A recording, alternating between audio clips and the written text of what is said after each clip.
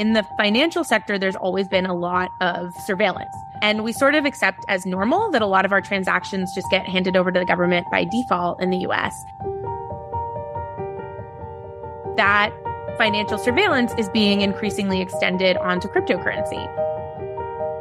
And the reason that's so interesting is because the entire ethos of the cryptocurrency space was, in fact, to fight against this type of surveillance. As we see that financial surveillance being extended onto cryptocurrency, we have this really interesting moment to reflect on not only whether it makes sense for that surveillance to happen in the crypto space, but also whether it makes sense for it to happen at all, including in the traditional financial system. Hi, everyone. Welcome to a special episode within Foresight Intelligent Corporation Group. This is funded by the Zcash Foundation, and it's supposed to highlight the value of shielded transactions and what we lose by giving them up, different privacy and security risks, opportunities, implications, and tools that we may or may not be aware of yet. And we are inviting wonderful people that are leading the way in this broader space and onboarding more and more folks to these shared goals. We had Zuko earlier. We had Andrew Miller earlier and a few really wonderful folks, including Why Are You Sleeping? So many protocol labs and other folks as well. But now we have the wonderful Marta Belcher here today, who we're really excited to have. Marta is wearing many, many hats. I'm hoping that you tell us a little bit more about them in a second, because they're definitely too many for me to probably do a good job at introducing. But your main hat right now is with the Filecoin Foundation. And so I'm really, really happy that you're here in this capacity. You've been at multiple Foresight events so far, and we've really had the pleasure to collaborate a little bit closer with you lately. And so really, really excited that you're here. Thank you for all the work that you're doing. And maybe we're just starting with the first question, which I think you can do a much better job at than I can do. And that is roughly, what are you currently working on? And maybe explain a little bit about the many projects that you're collaborating on. And how did you first get interested in this broader topic of privacy, security, and the work that you do on this front? Sure, absolutely. Well, thank you so much for having me. It's always so great to be a part of any Foresight event, virtual or otherwise. Really always so incredible and such amazing groups of people and incredible high-level thinking happening at these events. So I'm just absolutely delighted to be here. So I'm a cryptocurrency and civil liberties attorney. I was a technology attorney, and back in 2015, I got interested in cryptocurrency. The reason that I got interested in it was really because I could see the civil liberties benefits of cryptocurrency, the ways that you could import the privacy and anonymity and censorship resistance and resistance to surveillance into the online world using cryptocurrency. So I became a cryptocurrency lawyer, ended up becoming the general counsel and head of policy at Protocol Labs, working on launching the Filecoin, launching Filecoin, and then launching the Filecoin Foundation, and being president and running the Filecoin Foundation. I'm also a special counsel at EFF. I'm on the Zcash Foundation board and also the Blockchain Association board. So a lot of what I do today is both sort of building the decentralized web through the Filecoin universe, and also a lot of work on the policy in this space, especially as it relates to civil liberties and privacy. Oh, that's a lot of boards that you're on. So thanks for all the work that you do there. Definitely lots of familiar organizations in our ecosystem there. So maybe we can just go through a few different layers of how people can actually think about their own privacy, because I think having a policy and technology lens on the whole system, I think allows you to think really kind of like on a small scale. How does it impact individuals? But then also on the large scale, what are some potential like geopolitical things we should be worried about or could be excited about the opportunities within? Let's have the positive framing on this. But maybe we start on the individual layer first. And personally, if I think about the next perhaps 5 years or something, what are some main privacy security risks that you think that people should be more aware of, especially perhaps in the context of AI, but even just within the crypto commerce space in general? What are a few things that keep you up at night in that space? And how do you think that we may be able to develop tools more on the consumer or on the personal end to help folks protect their own privacy? Sure, absolutely. You know, I think it's probably one of the things about this space that's really interesting is that in the financial sector, there's always been a lot of surveillance, sort of by default. Even in the US, a lot of people's financial transactions just get turned over to the government for no reason, not because they're suspicious, just because they're above a certain amount. And we sort of accept as normal that a lot of our transactions just get handed over to the government by default in the US, in the traditional banking system. And one of the things that's really interesting that we've been seeing for the last few years is that financial surveillance is being increasingly extended onto cryptocurrency. And the reason that's so interesting is because the entire ethos of the cryptocurrency space was really, the sort of raison d'etre for cryptocurrency, right? Was in fact to fight against this type of surveillance. And so I think we're at this really interesting inflection point because as we see that financial surveillance being extended onto cryptocurrency, we have this really interesting moment to reflect on not only whether it makes sense for that surveillance to happen in the crypto space, but also whether it makes sense for it to happen at all, including in the traditional financial system. And so I think it's a really interesting moment for us to think about that. And I think that we have a lot of really difficult battles ahead. Just in some examples, of course, what we've seen with Tornado Cash, what we've seen with the infrastructure bill provisions regarding cryptocurrency, and most recently, a bill from Senator Warren that is very sort of creates a mass surveillance regime for crypto. Just as a few examples of the places where we're seeing the battles play out about not only cryptocurrency but also financial surveillance in general. Yeah, could you maybe speak a little bit more to these three examples? I think most folks have probably heard about the Tornado Cash bit, but if you could just provide a few different pointers, what are you specifically worried about there, or what's coming along the pipeline here? Yeah. So one example is, so unfortunately we are currently in the sort of post FTX world, right? And so I think it's a moment where cryptocurrency can really be a target for many things, one of them being surveillance.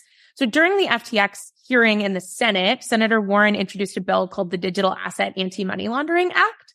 And this act is, honestly, I've been working on legislation in the cryptocurrency space for 8 years now, and definitely the most egregious bill that I've seen. This would effectively do two things. The first thing it would do is it would grind the entire blockchain ecosystem in the US to a halt. And the second thing it would do is it would effectively ban privacy enhancing technologies, including privacy coins, but also more generally. So the first thing that it does is it specifically targets basically every participant in a blockchain network. So that includes validators, miners, software developers, wallet creators, whether it's custodial or self-hosted, and also anyone who has any control over a protocol. So again, really specifically attempting to target software developers. And what it does is it says that all of those participants need to register as money service businesses, which means that they have to register with the government, have very complex know your customer and anti-money laundering programs that they implement, and have to report the personal details of the people who use their software, and the details of those transactions to the government by default, even when those transactions aren't suspicious. And the problem with that isn't just that it's onerous. The problem with that is it's literally impossible, right? The whole point of blockchain technology is if you're a validator, right? You aren't able to get the personal details and turn them over to the government. And so first of all, it's just literally impossible to comply with and would really grind the entire ecosystem to a halt. But the second thing that it does, which is, equally terrifying, is that it basically makes it illegal for any financial institution, which includes all of those money service businesses that I just mentioned. It makes it illegal for any of them to interact with any privacy enhancing technology, which includes privacy coins, which is just bonkers. And so I think this is one of the areas where people who care about cryptocurrency should care a lot about this, of course, but people who care a lot about privacy in general, regardless of their view of cryptocurrency, should care a lot, because these same arguments that are being used against cryptocurrency expand not just to cryptocurrency, but actually all anonymity enhancing technologies, which includes technologies like Tor and frankly encryption. It's actually pretty shocking to see a senator so broadly target anonymity enhancing technologies. And I think anyone who cares about privacy should really care about this bill. Yeah, wow, relatively terrifying. And so when you said that it could grind the whole ecosystem to a halt, you mean the US-centric ecosystem? Do you think it's mostly going to push organizations outside of the US then and just like make US a little bit less of a competitive force in that whole arena, perhaps as well? Yeah. I mean, the thing about it is that it's specifically targeting developers, wallet providers, validators, miners, and anyone who has control over a protocol, which could include something like if you have a governance token and you vote with it, right? So unfortunately, for any of those participants in a blockchain network, if this bill were to be passed, they would be in a position where they would have to be registered as a money service business. And I think that's just not possible. So the options are, don't comply or leave the US or, I mean, there really are, it's very limited, right? And so I think the bill is a disaster. Now, notably, I don't think the bill is going to pass necessarily, in and of itself, like as a standalone. But I am concerned about it. And the reason I'm concerned about it is what you see happen with these bills often is they just sit around for years. They don't go anywhere. But then there's an omnibus bill. So similar to what we saw with the infrastructure bill, there's like some 1,000-page bill that has absolutely nothing to do with cryptocurrency. And then what happens is, they will shove something in about cryptocurrency. So for example, with the infrastructure bill, this was Biden's bill that had, again, nothing to do with cryptocurrency. And there's a section of the bill that's like, okay, well, how are you going to pay for these trillions of dollars of spending? And so they said, well, I'll bet if we add additional surveillance to cryptocurrency, we will somehow magically get $16 billion. And so they just put into the pay for section of the bill, well, we'll pay for this with these surveillance requirements in the tax code. And they added these surveillance requirements to the tax code regarding cryptocurrency.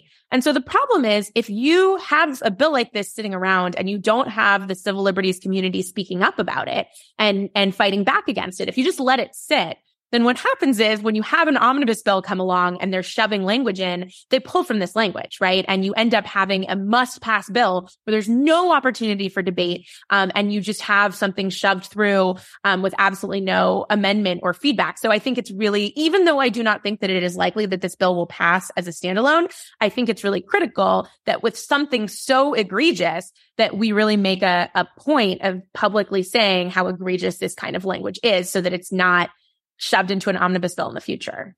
If you now think that folks, or like if I'm now extremely frustrated with this bill, what do I best do? What are some of the channels that people can actually take action on? Because it does sound like organizations like EFF or something, maybe great channels like here to push things through. Or what can people listening to this basically do if they want to help?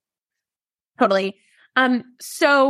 A couple of things. So the first thing is there are some really amazing organizations that are doing fantastic work in fighting back against bills like this. So this includes Fight for the Future, EFF, Coin Center, Blockchain Association, organizations that are doing a fantastic job navigating in this space. So supporting those organizations, also the Crypto Council for Innovation, just some examples. But I think the second thing is, right now, we're waiting for this bill to be reintroduced. It was introduced at the very end of the last session, and I think it'll be reintroduced this session in probably not too long, I would guess. And when it's reintroduced, I think it's another good moment for people to talk about it in public and talk about, how egregious it is, and the effect that it would have in driving innovation out of the US and really shutting down the entire space. So I think when this bill is reintroduced, it's a really good moment for us to talk publicly about why this bill is completely impracticable and, and so problematic for privacy and civil liberties. Yeah, that sounds rather terrifying. Are there any specific things that you see individuals not doing that they should be doing in terms of personal hygiene in terms of privacy consideration that are just relatively easy to implement already that people should be aware of? Like we've all heard about reasons for the things that you think are relatively underexplored right now where people should be taking a bit more precautions, basically. Yeah. So, one of the big ones that I just find so baffling about the cryptocurrency space is that everyone seems to use Telegram instead of Signal. And this is so basic, right? It's literally just one app or the other, but I do not understand how a community that cares so much about privacy and civil liberties can use an app that is so insecure where, you effectively have this stuff stored in plain text on servers. This is not encrypted. it's really shocking that people continue to use Telegram.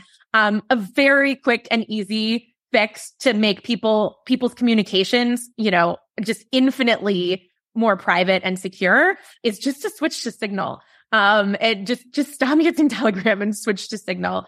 I think again, it's really baffling to me. And, I just got back from, ETH Denver, and it's just always shocking to me how many people in the community don't even have Signal and are either just using text messages, which, okay, fine, or way worse, using Telegram, which, I really think it's hard for us to talk about how much we care about privacy and security, and then at the same time be using such an insecure app for our communications, which are so sensitive, right? So that's one very, very easy, very quick fix. Yeah, I asked everyone at ETH Denver if we can please do Signal instead of Telegram, and sometimes it was just, it was very, very sticky. And yeah, it's a mystery to me. But here we go. Okay, wonderful. Thanks. I think having talked a little bit about the general civil liberty, there's also, as you for sure saw at ETH Denver, also a bunch of new kind of companies building in the space, right? And building really on better new privacy preserving technologies. So I'm really curious, are there a few that piqued your interest, and even just pointing to specific applications that you think are relatively interesting that are coming out now in the general privacy space, whether or not they have privacy as their explicit goal or almost as a collateral that comes from ZK enabled XYZ? That would be really, really curious to know. Yeah, absolutely. So one that I'm using a bunch right now, is, Zingo. So there has been, sort of slowdown in, Zcash transactions for a while. And, Zingo is a new wallet that just launched recently, that has sort of fixed that issue and made it so that you can make near instantaneous transactions using Zcash again. So this is sort of a relatively recent development. And that's just been sort of, sent out to the universe. There's also a wallet called Y Wallet that is also, has also fixed, that issue with Zcash and made it possible to make very quick transactions again. But the thing that I love about Zingo is that it's also very user friendly.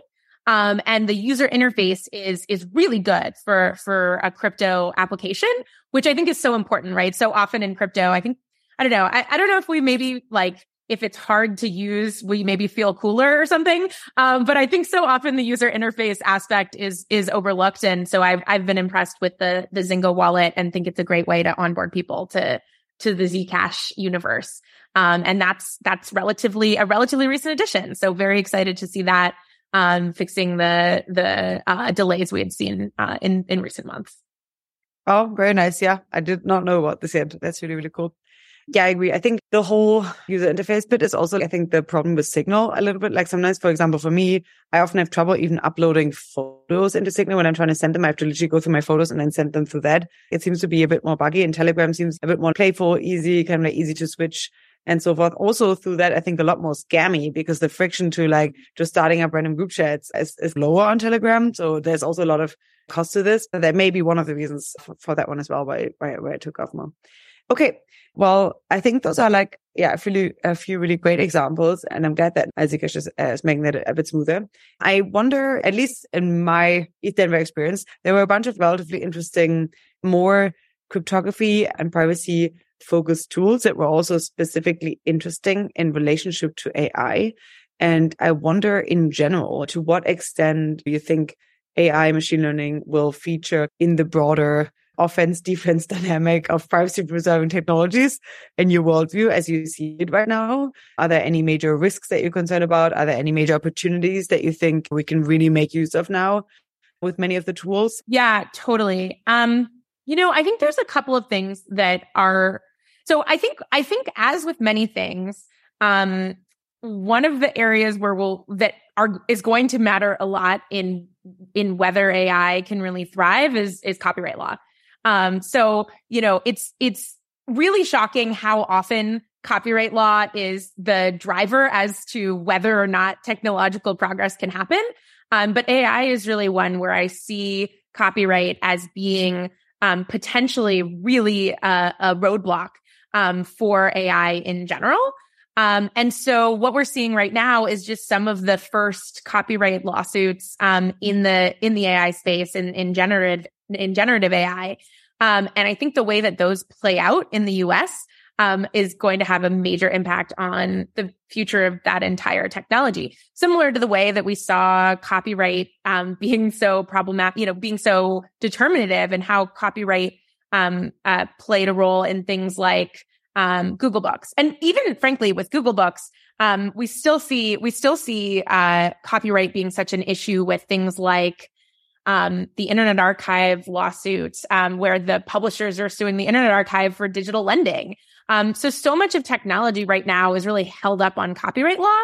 And in AI, it matters so much because how you can use data sets, right? And what data you can use is absolutely critical to questions around, whether and how you can train, you can have training data and whether that training data can be, what it can be representative of, right? Whether you're using very specific, very narrow training data, like whether you're limited to only using emails from Enron, which is like the data set that a lot of people had access to, or whether you can actually use a much broader set. So I think these are actually really interesting questions. And in my past life, I started out as an intellectual property technology lawyer. And so these questions have been really interesting to me, and I'm looking forward to seeing how this area plays out.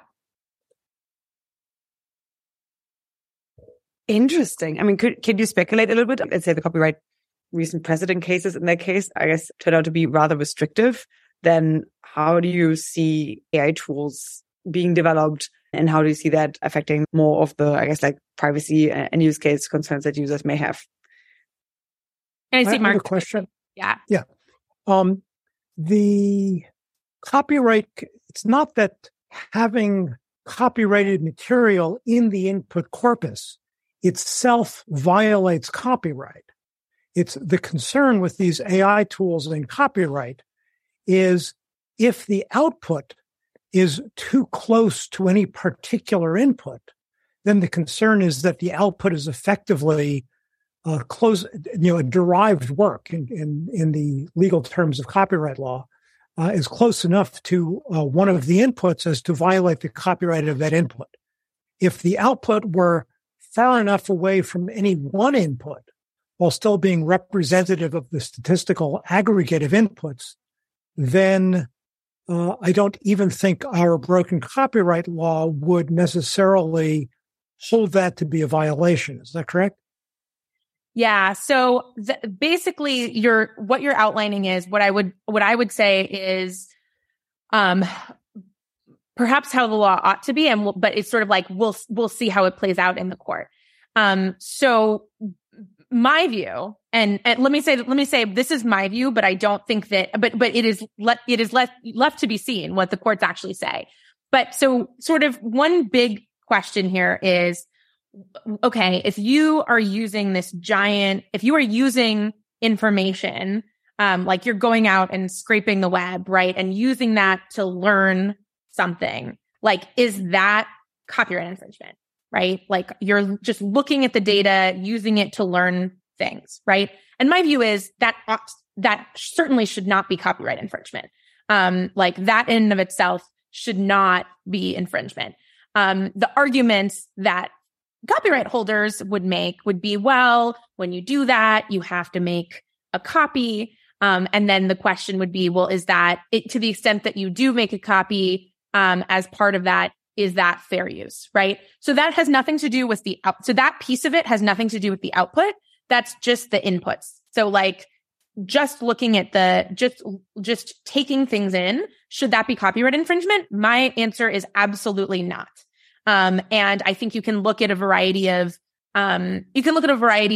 cases around fair use, for things like showing thumbnails or other areas where it hasn't been. And I think anything that a human should be able to do, a machine should be able to do, right? If a human can look at something and learn from it, why shouldn't a machine be able to do that?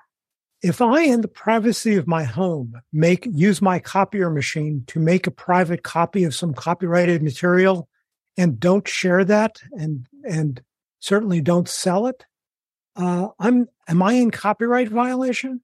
Yeah. So I agree with you that that's not a public display, which is required under US copyright law.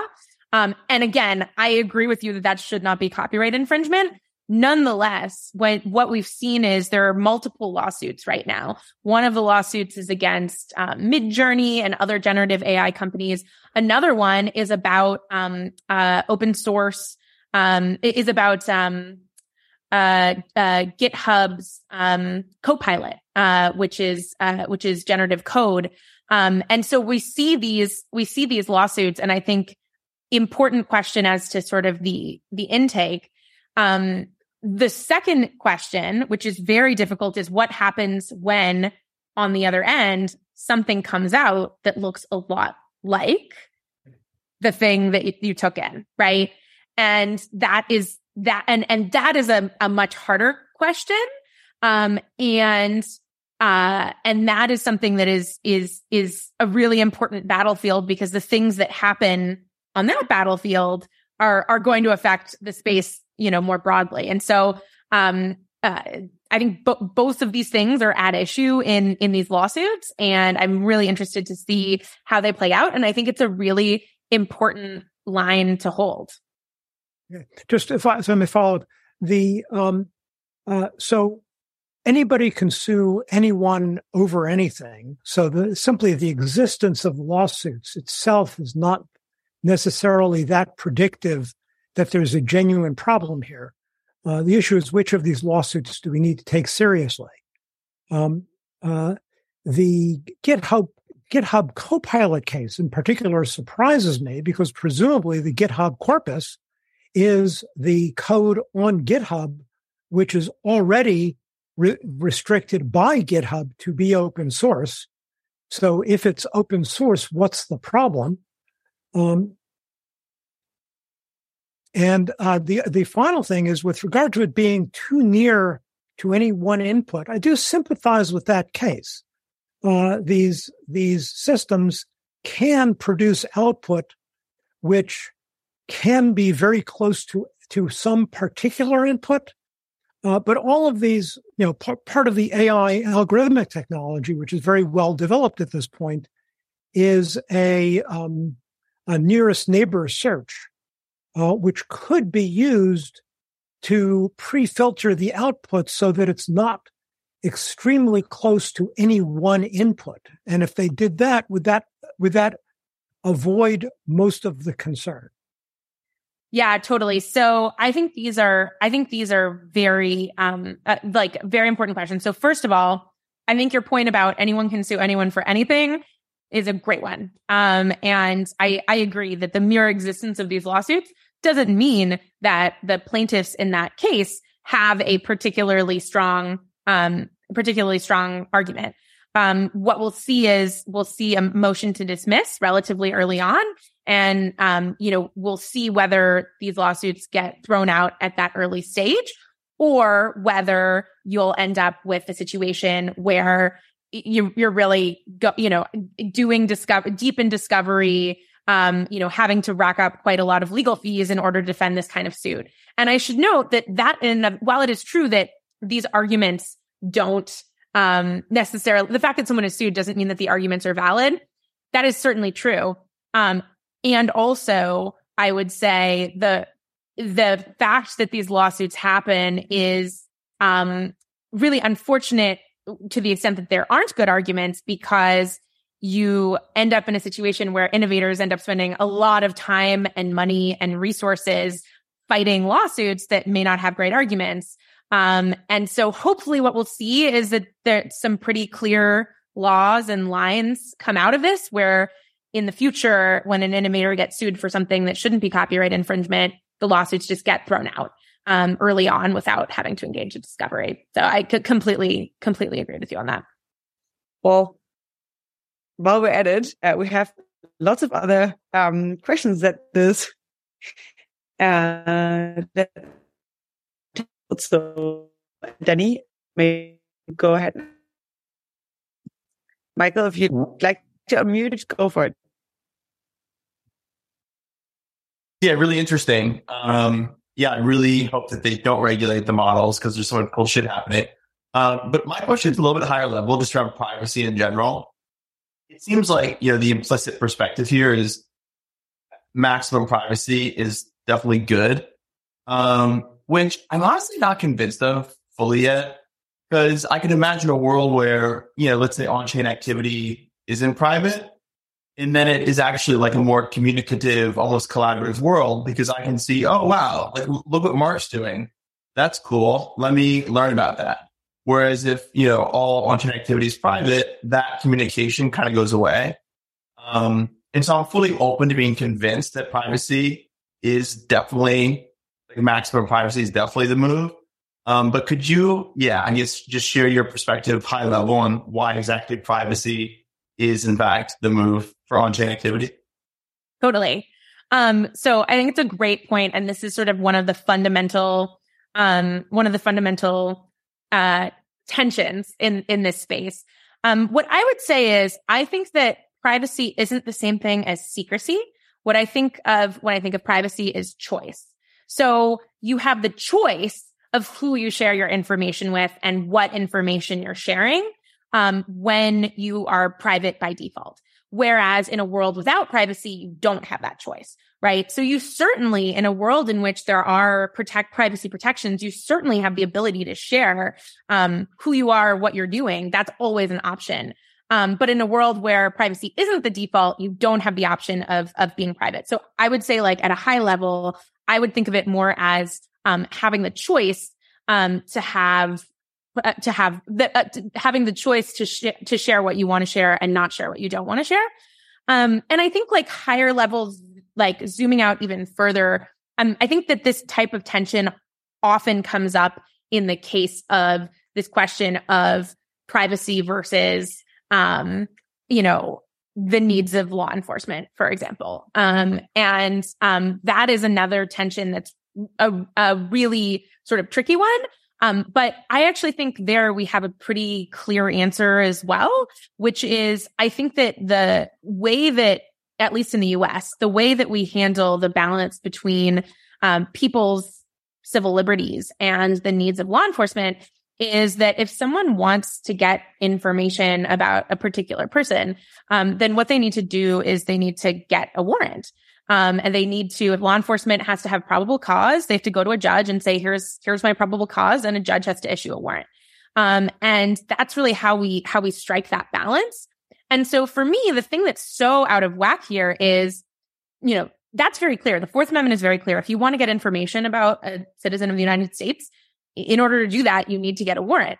Yet somehow we have found ourselves in a world in which our financial transactions are turned over to the government by default en masse without a warrant. So our financial transactions every day are being turned over by financial institutions to the government with no warrant. So we're in this world in which that very clear balance between privacy and civil liberties and law enforcement is completely off, because law enforcement just gets information about us without a warrant, which is, to me, an obvious unconstitutional violation of the Fourth Amendment. But unfortunately, the reason that happens is because of the third party doctrine, which is this idea that because we've given our information to third parties, i.e. financial institutions, we have given up our reasonable expectation of privacy in that information. And that is so crazy, because if you think about the amount of information we share with the government, with third parties every day, it's literally every second, right? Like, all of us are sharing information with a third party right at this very moment, as we, from 10 different devices, 10 different ways, our location, we're sharing information with Zoom, with our ISP, right? Our entire lives are lived through third parties. And so we no longer live in a world where we actually have the protection of the Fourth Amendment, because this exception, this third party doctrine, has really swallowed the rule. So that is the thing that I'm really fighting against, and that I think it's really important that we take a stand on. Cool. Thanks. That was a great response. Great and terrifying. I really want to see if Denny still has a question here.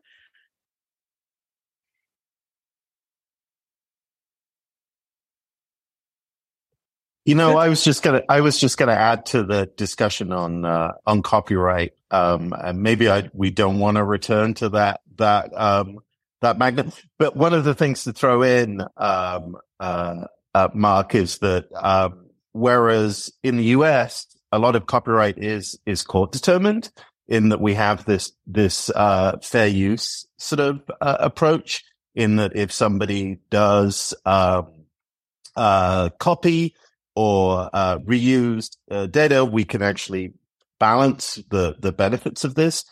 Most countries have a much more statutory model for this, which means on one hand, there's sort of a much bigger open question when you have a new use arising.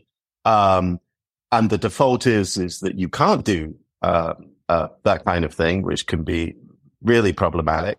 And the other thing is that often those court decisions, or even just debates like this, can play a really important role in framing the discussion. So my big concern right now is a lot of people, particularly in the sort of AI art space, see this as something that potentially will deprive people of livelihoods, which is often an argument that's made about technology before technology has an effect in the market. And so what we often see is that lawmakers will attempt to preempt that problem by maybe redirecting funds or finding an opportunity to extract value and then redirect it to someone else. And that's, I think, the risk in this area, is you end up with a statutory agreement that, for instance, requires, in the same way as Marta has described in the financial surveillance space, where you say, well, only these kinds of AI systems can operate. For instance, centralized AI systems where we can extract revenue from the profits of a big company like OpenAI, but certainly we can't allow people to be running their own rogue machine learning on their own machines, because who knows what jobs they could be putting out by creating their own pictures. So that's the sort of problem. And that's why these discussions are so important. Setting the scene and making people understand that this doesn't necessarily remove jobs. It creates jobs and makes jobs easier for everyone.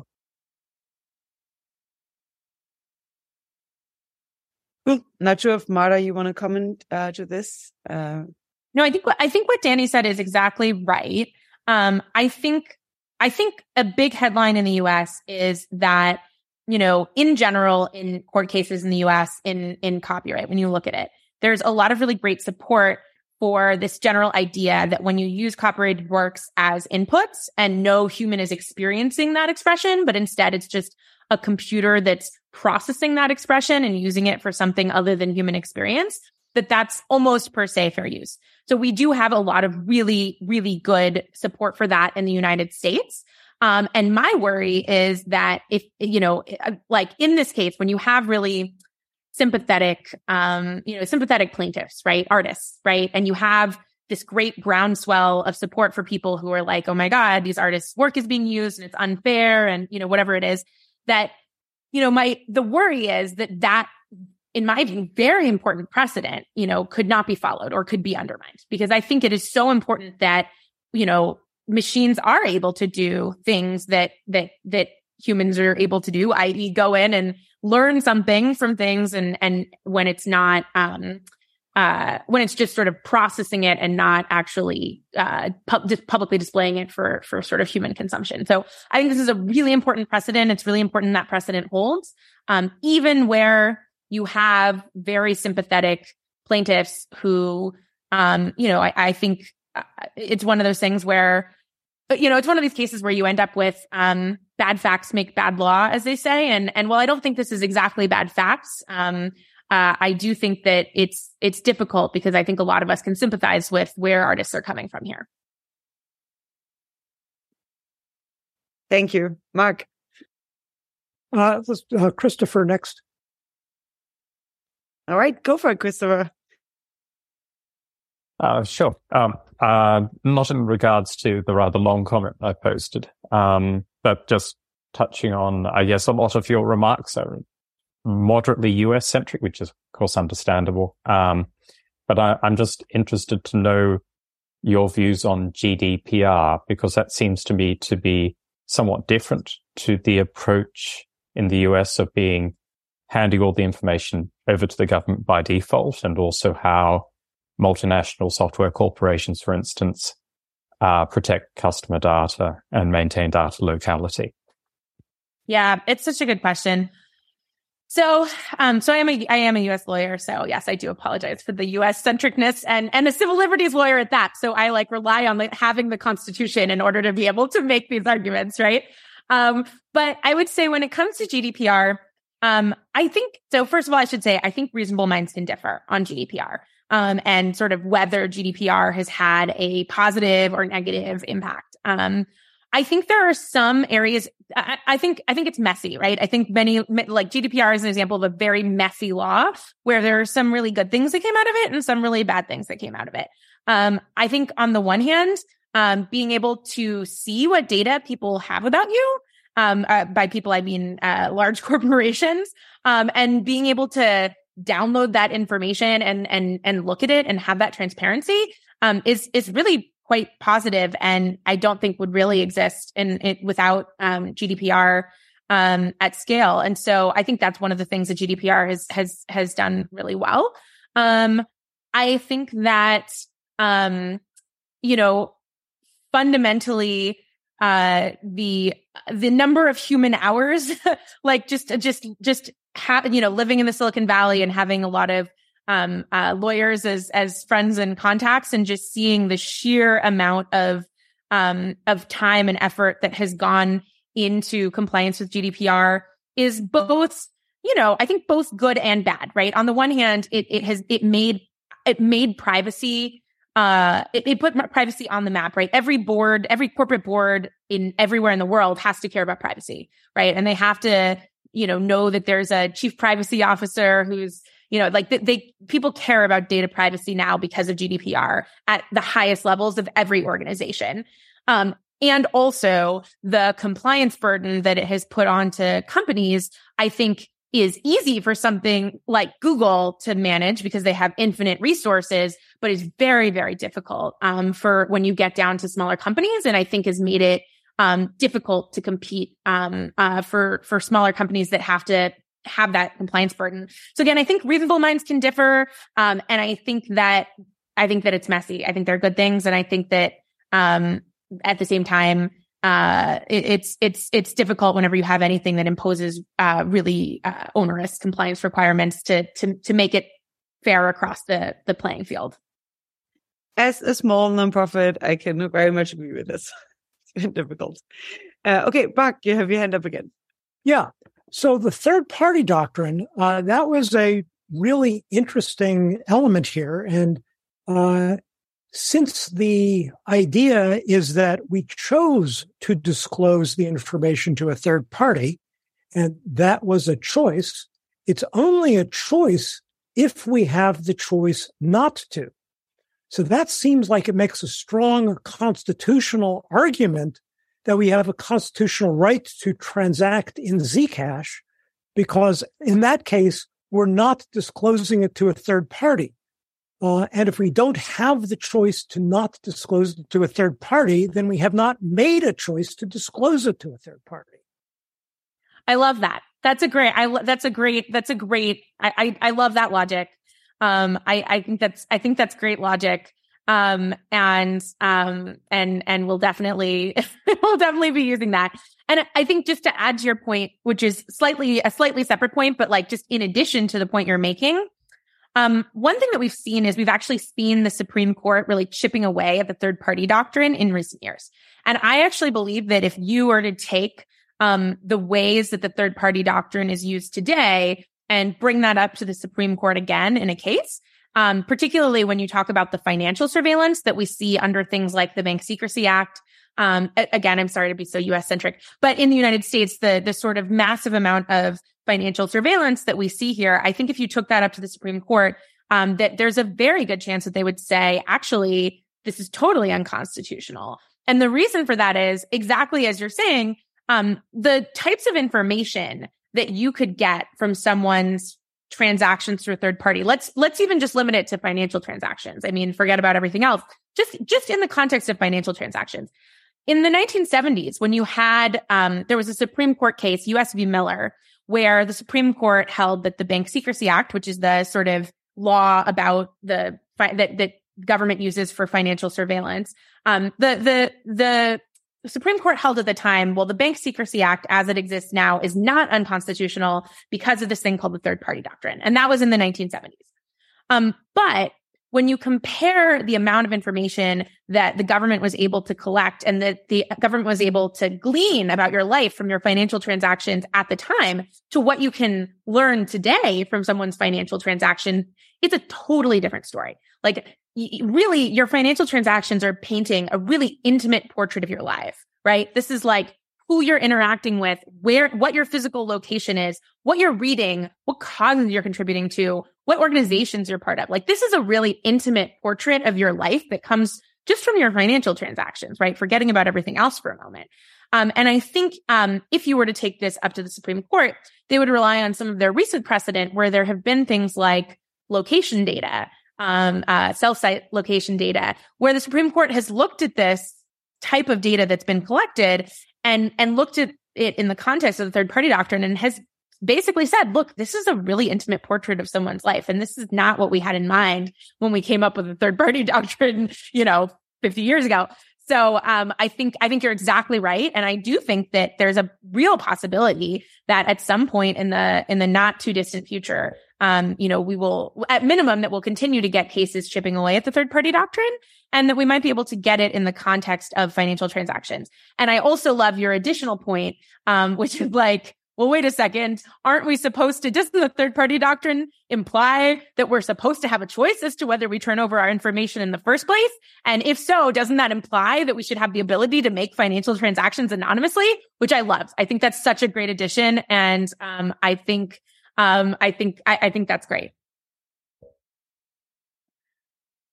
Thanks. Not to drastically switch topics again, but I'm really curious if you or maybe even anyone else on this call has heard about the recent like AI powered Bing chat spills of like kind of like due to secret prompt injection attacks. So I think pretty much what happened is that folks were able to get Bing to reveal that it's internally called Sydney, and then to reveal a few other instructions that it was given to operate the way it's operating. And I think that even here you could make a really, including taking care of different copyright laws when revealing its information, which apparently it's not always so very good at. But I think because we got on this whole kind of train when talking about privacy implications, now that we have different AI toolings that we probably see a lot more applications of. And so I think even here you could argue that like we need a much better just like literacy, like privacy literacy and like applications even for different companies becoming more privacy aware even when creating their own chatbots because they're literally like leaking internal information to potential attackers. And I think that we will probably see a lot more of that as AI is mixing and remixing individual bits that humans feed them. And so I'm really curious just to see how that just makes perhaps even like some privacy concerns a bit more conscious even in the eyes of the folks that are putting out these models, because it's literally revealing some of their internal prompts that they're giving the AI. I think it's going to be an interesting space to monitor. Yeah, I wonder, oh my God, we're really racing through this session today, but I really wonder like perhaps from, we've talked a lot about like what individual companies can be doing, what individuals can be doing and so forth to, push for potential more privacy preserving applications or even activism. But I'm super curious, we often talked about the fact that there is also a big argument to make to the really just like US government that they should be worried about or caring for their citizens' privacy and vis-a-vis respect to other nation states too. And so I'm super curious, do you see geopolitically any kind of like large scale risks or opportunities arising more on an international playing field perhaps that, like really would make a good case for US governments to like actually take a bit more of a privacy preserving stance for their own citizens? Yeah, totally. So I guess two things that I want to say, in response to that. The first, just on the point about AI and privacy, the thing that, one area where I find this concerning, though I think this has probably been a concern for a long time, not just recently, is de-anonymization. I think, one of the things that people don't realize is, how easy it is on the back end for different pieces of your data that you've sort of left around different places in the internet to be correlated with each other, and to actually be de-anonymized. So, and I think that that's actually been true for a long time. I don't necessarily know that it's actually so new with the latest AI tools. It's been true for a long time that it's sort of trivially easy to de-anonymize data, that even if you think you haven't associated particular pieces of data with you as a person, that in fact you really have. But I think as we get tools, AI tools that are even more powerful, our ability to leave tracks that are anonymous is really sort of vanishingly difficult. And that's also true with financial transactions, right? I mean, you have privacy coins like Zcash, where you don't have a public chain and it's not pseudonymous, but most cryptocurrencies are pseudonymous, right? They are not anonymous. And you can see on a chain that user 123 sent 1 Bitcoin to user 456, at such and such time. And it turns out that there are all sorts of tools that make it increasingly trivially easy to actually de-anonymize, those pseudonymous transactions. And so what we might think of as anonymous transactions can actually be de-anonymized. And not only that, but they're permanently and publicly recorded for everyone to see forever and ever. Amen. Right. So it's, I think, increasingly difficult as we get these more and more powerful tools, to actually really truly be in any way anonymous on the internet. And then in terms of your second question about this sort of global stage and, where privacy comes in, there's this really interesting tension, right? Because on the one hand, you'll see things like, when President Biden put out his executive order on cryptocurrency, included certain pieces that talked about the importance of cryptocurrency for facilitating private transactions and facilitating, sort of privacy, right? Which is a really fantastic and great position to take. And then at the same time, in the same breath, all of these regulatory agencies are increasingly extending mass surveillance into cryptocurrency, including Biden's own sort of infrastructure package, right?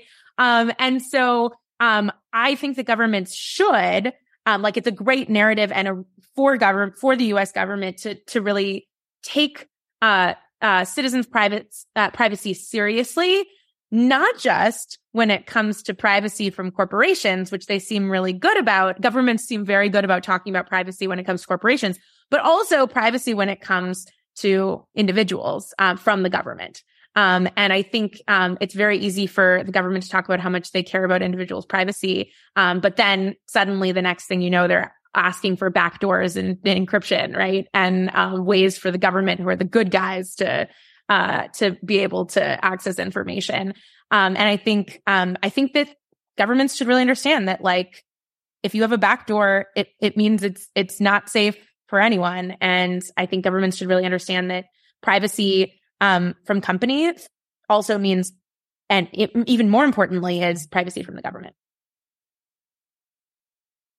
Yeah. I think one thing that Mark also often points out is really just if we ever want to have something like an actually functioning crypto commerce, that where we actually also send perhaps physical things and transact through the internet using that and using cryptocurrency, then it's pretty unsustainable to actually have to be able to be identified by using something like public blockchain. And I think that, we've already made that mistake, like many of us have, and that's probably too late to trace back those transactions. But I think switching over as soon as possible, I think, to more privacy preserving solutions would be, it's pretty present. In the last 2 minutes, perhaps you want to paint us a picture of if everything goes well and we make the right decisions, what's a positive world we can be moving towards in the next 5 years, and then some recommendations, like some action item that you recommend others to take from this. And they can be Filecoin Foundation specific, they can be general recommendations, whatever you may want to share with folks. Yeah, absolutely. So, at the Filecoin Foundation, what we're doing is, we're building a decentralized version of the web where you don't have to live your life through just a handful of corporations, and where users can be in control of their own data. And they don't have to rely on just, Google, Amazon, and Microsoft, to protect their data and to keep their data secure from attackers and to protect their civil liberties when there are government requests. And instead, users can be in control of their own data. So we really believe in creating a decentralized version of the web. And that's really where I see, technology going in a positive way. And that's really what we're building at Filecoin Foundation and the future that we see, which is one that is, I hope is the one that in 5 to 10 years is the future that we're living in. And, so we're really, hoping to build that future, by building the decentralized web.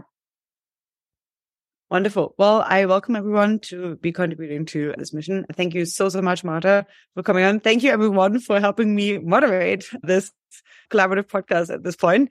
And yeah, really excited to be chatting with all of you later. And Marta, it was such a pleasure to have you on. Thanks for your breadth and wealth of knowledge. And I think we live in interesting times. And yeah, I think with AI now in the mix, it's going to be an interesting offense defense play in the next few years. Thank you, everyone, for joining. And I can't wait to see you at the next one. Thank you so much for having me. It was such a pleasure, Allison, and so nice to meet you all.